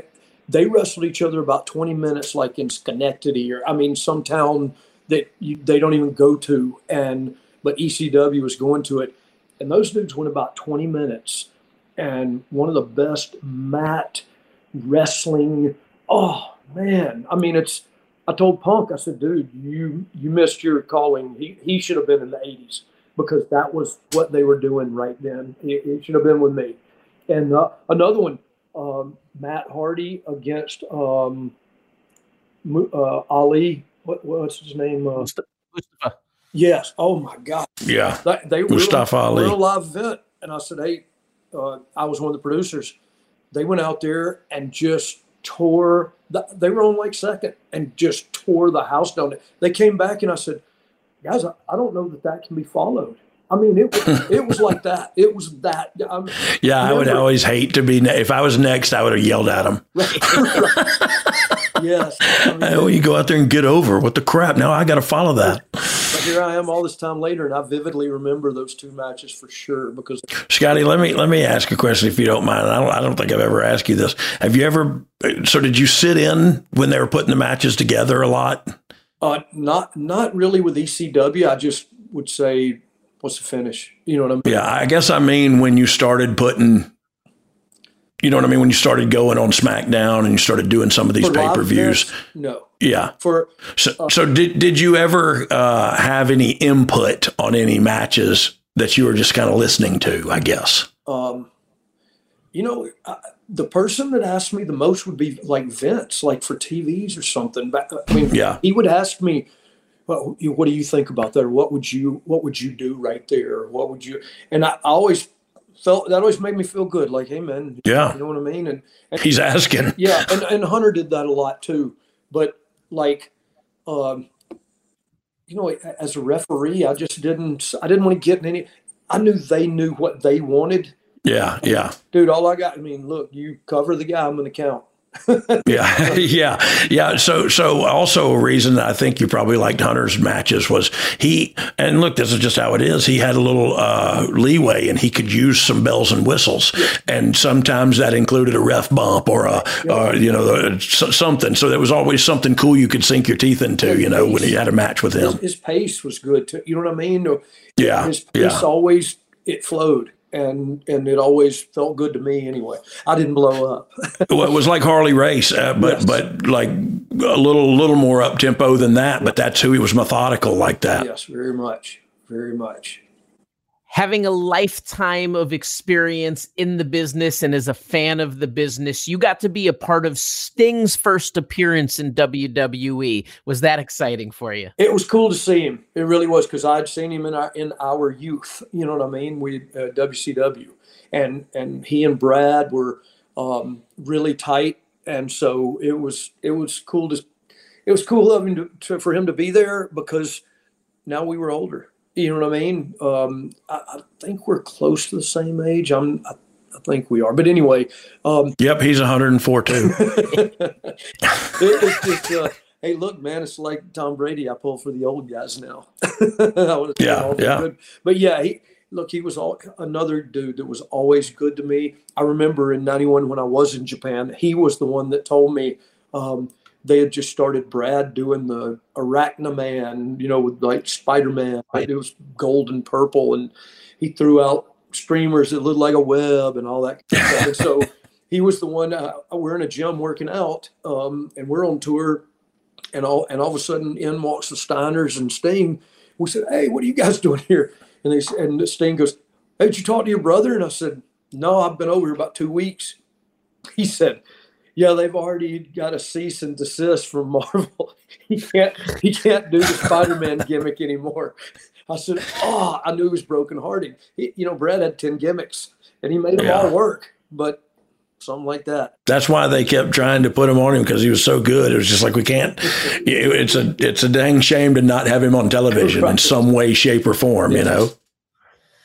All right, Scott, I'd be doing our listeners a disservice if I didn't ask. You spent 15 years with WWE until your release earlier this year. What are your thoughts on what happened? Oh, look, corporate downsizing, I get it. It's a multi-billion-dollar W. I totally get it. And look, anybody that gets to be, look, I'll be 61 and I don't even know what today is, but in about a week. Oh, you know what? A week from tomorrow, I'll be 61. Which means last week. Yeah. So Sting is 63. He is 63. Yeah. I have no idea when this airs. I just know that I'll be 61 on May the 4th. You'll be 61 when it airs. Yeah, edit this part out. What were we talking about? Geez, now I've done BS. This is where we say bong chair shots and bong resin. Bong resin. I had sound effect little too much of both in my youth. Yes, a lot. We were just talking about what happened. You brought up corporate downsizing, so it made sense to you in that sense. It did. I mean, look at the end of the day. In every lifetime, they find a guy that's 30 that'll do it for a quarter of the money, and they realize, oh, hey, you know what? You had your run. Thanks for coming. Hey, look, I have nothing but thank you for everything. It changed my looking for somebody that just loves the business like I do. Me and my wife I got injured early in my career, and me and my new wife sold tickets. I was a ring announcer for Continental for a little while. I mean, the guy on TV with the tie going, welcome to Boutwell Auditorium. I was that guy. I wrestled. I refereed. I was a producer. I was able to do everything in this business that I could ever want to do. At the same time, 35 years later, still married to the same woman, put two kids through college, got an awesome 4-year-old grandson that plays t-ball and hit the ball the other day and ran straight to the pitcher's mound. And honestly, that's better than any friggin' WrestleMania moment you could imagine. Without a doubt. I mean, so to the business, I just say thank you. I mean, amen. Man, I can't say, look, the ups and the downs, that's just life. You're going to have that's if you work at any company. Anything, 7-Eleven, work at the mall, it doesn't matter. Life hits you hard sometimes, and it hands you roses sometimes. And look, man, it was at least I got to do it when I was young and really enjoy it. I got to ride camels at the foot of the friggin' Egyptian pyramids, man. I mean, I got me and our thanks to WWE, you know what I mean? Yes, thanks to wrestling, you know what I mean? And so, I mean, the places I've been and the things I've done, man, I can't say anything but thank you, and I'm totally grateful. It's been the ride of a lifetime. And I started back doing the indies. I refereed this last week, and I'll be refereeing by the time this airs. I may referee a couple of times. But are you gonna super kick anybody? No, I can't get my leg no higher than a foot. You're gonna give them the sweet shin music. Shin, I said. Yeah. Shin no maki. I had to take a class on how to count to 3. Having had the chance to do everything, let's go into this last question and talk about one more thing you got to do, and that was induct your father into the WWE Hall of Fame. Had to be a tremendous honor for both of you. Oh, dude, I literally was sitting at home and the phone rings, and it was John Laurinaitis, and he said, hey, and WrestleMania was coming to Atlanta. And that's where my dad's career started and flourished. And Brad really became a star there too, because he got on that TV when it went, cable, huge.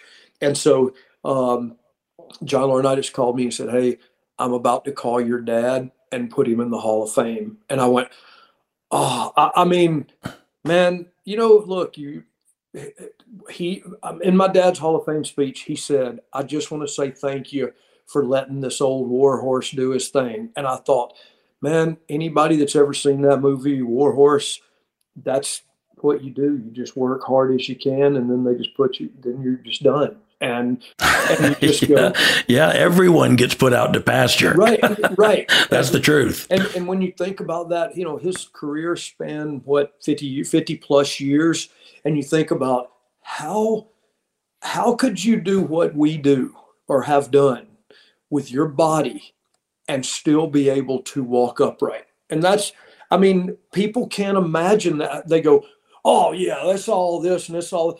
Well, whatever. Yeah. Tell my knees and my lower back that. Hey, you're welcome to your opinion, but I'll never forget in my early 20s I broke some. I was at the doctor, and the doctor looked at me, and he knew who I was. He knew our family, and he said, I just have to tell you, the human body is not supposed to do what you and your family do. You know that, right? And, I'm in my 20s. Hey, dude, shut up and give me pain. Yeah, shut up and give me some pills. Right. It was very, but I never forgot that moment either, because he's right. How can you tell somebody, oh yeah, I drove 5 hours and then wrestled 15 minutes and I took 8. Yeah, then I ran as fast as I could and got knocked down, and then I stood up and hit another man, and then that man hit me back, and like that's not what you do. Yeah, I drove for 5 more hours. Yeah, that's not what people at AT&T do. You know what I mean? So fake as you want to be, but you're still falling and getting hurt. And so to be able to stand on that stage and look out at that crowd and see him standing there, and I'm there with my brothers, and hear him do his speech and think, man, hey, for my mom too, they should have given her a ring, because she raised, 5 wrestlers basically, 4 sons and him, and yeah, she had 5 boys. And the one thing about Ryan, and I'm sure the listeners know, or viewers too, wrestling has been my mistress. You know what I mean? And my wife has allowed me to have that mistress, because look, we've had ups and downs financially in the wrestling business, and you do the indies. Back in the day, I did the indies, and you drive and then get duped on your money, and then look, it's just part of the business. It just is. And so the love of the game, at the end of it, that's what it is. It's the love of the game. And to see him stand up there and get that was like, that's an amazing, and to do it with family and our mom in the audience and let her be a part of that moment, man, I'll never forget it. As a matter of fact, I have a shelf in my living room that has his Hall of Fame plaque, and his Hall of Fame ring is in an engraved box that my son just said, hey, I got granddad something. And I said, what is it? And he showed me, and I went, oh, dude, he's going to love. And then Brian, and you got one. Yeah. Then I said, hey, where'd you get that at? And I ended up getting one that says Road Dogg that holds my Hall of Fame ring. Yeah. So for me, look, I've said this before and I'll say it again. That was the most real moment for me that I ever had in the wrestling industry. Like I had a lot of really cool things go down and be a part of and all that. But like that was the time where a bunch of people said, hey, who could we say was really good at this stuff, and who is would pop a crowd in Atlanta, and who would whatever, and somebody came up with Bob Armstrong, and that's real. You can't, you know what I mean? His career stands for itself, and that was somebody really decided to do that, and me and Scotty and Brad, and I wish Stevie would have been there too, but we got to announce him into the Hall of Fame. Man, it was the coolest moment. To me in wrestling ever, you know what I mean? Yeah, it was cool to see him get acknowledged for what his life of work.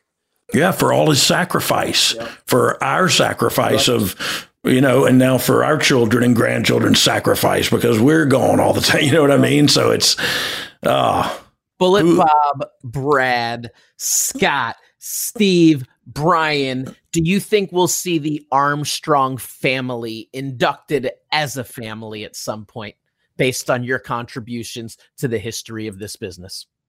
I'd like to step on that because I've said it before, and I want to kind of clarify. Look, I don't think we ever will, because I don't think the wrestling Not the fans. I don't mean the fans. I mean the wrestling powers that be doesn't look at our family like that. I really believe that with all my heart. And I just think they overlook us. I don't think we get the credit we get. And again, that's not from the fans. The fans in the Southeast will fight you over some Bob Armstrong stuff. So we I just feel like, look, I don't feel like me and Billy will get it either. I feel like it's definitely, on our own. It's definitely some politics go involved in it. And I just don't know that our family's going to get brought up in that conversation. I think we should. I just don't think we will. And I wanted to clarify that I didn't say that the fans don't appreciate us. I just feel like the powers that be in the world of wrestling today may not. Hey, screw Brian. I want a ring. I'd like another one as well. I'm just saying, I just don't know, Yeah, no, that's all. I don't know if you feel differently. I totally get what you're saying for sure. I still want the ring. You can wear mine. Scott, this has been a ton of fun, informative, entertaining. Just listening to you talk about it and seeing your energy and seeing your passion and your smile talking about these things. It's just infectious and fun to be a part of, man. I appreciate it, Ryan. It's good to see you again, man. I'm sorry we parted ways the way it all happened. Hey, I didn't feel so bad until 15 of us at the same time. Yeah. And that's what I said earlier. Is like, I'm not retired. I'm unemployed. Yes, dog. And there we have another week. And I got to say, this one was pretty good, man. It was really fun. I don't know how long we've been, but it feels like it feels like we just started, to tell you the truth. But look, I appreciate you coming on, Scotty. I love you. I always have, and I always will. I look up to you. I respect you because you always had a business acumen about you, like I feel like Jeff has, and Hunter always kind of had. I didn't have that. I was just party and have fun and blah, blah, blah. And so I'm coming late to the game, but thanks for coming on and talking about your career. And it just gives me a different perspective too. Because, I don't think we sit down and talk about stinking wrestling when we see each other. You know what I mean? I mean, we might have a conversation, a paragraph about it, but it's not like. It was very interesting to hear your take on a lot of that stuff. So I appreciate you coming on. Oh man, thanks. I appreciate you having me, dude. It was definitely fun to talk about all the old times. Hey, tell them about the time I bought you a car. Yeah, that's a true story. That's a true story. He bought my first car for me. I wasn't even 16 yet. I was 15. And it was an orange Ford EXP. I couldn't even remember what it was. Yeah, it was an orange Ford EXP, and I think it was an 86, but it was a hatchback. It was like only, not a hatchback. It was, I forget what they call it, but it was just a two-seater. And the back, it was awesome. Brad had just bought Steve a car when Steve turned 16. And I couldn't be one upped. So when Brian he bought me my first car. I appreciated it too. All right, I love you, dude. Ryan, yeah, I love you too, Scotty. Thank you. Great to see you. Thank you as well. And as we wrap things up, if you're in Florida this weekend, come check me out at Boca Raton Championship Wrestling, where Florida's finest will compete Sunday, May 15th. Check out BocaRatonWrestling.com for tickets and info to see Impact Steve Macklin, AEW Cesar Bononi, former NXT superstars Kona Reeves and MJ Jenkins, not to mention Brutus the Barber Beefcake. Beefcake is coming out of retirement for Boca Raton Wrestling. The voice of Boca Raton. Amazing. Florida. Next week, we'll be discussing the Roadies debut, which Shawn Michaels did for Road Dogg to come into the WWF, being paired with Jeff Jarrett, singing and working and all those plans. What do you think we're going to be talking about with that, Dog? I think you'll probably be talking about how I threw it all away after 6 months. Look at that. This seems to be a trend in my career. Oh, Lord. At least, can I get fired from a podcast? Is that possible? Well, I hope not. I tell you what, I'm going to put that to the test. He's Dog, and this has been... Oh, you didn't know?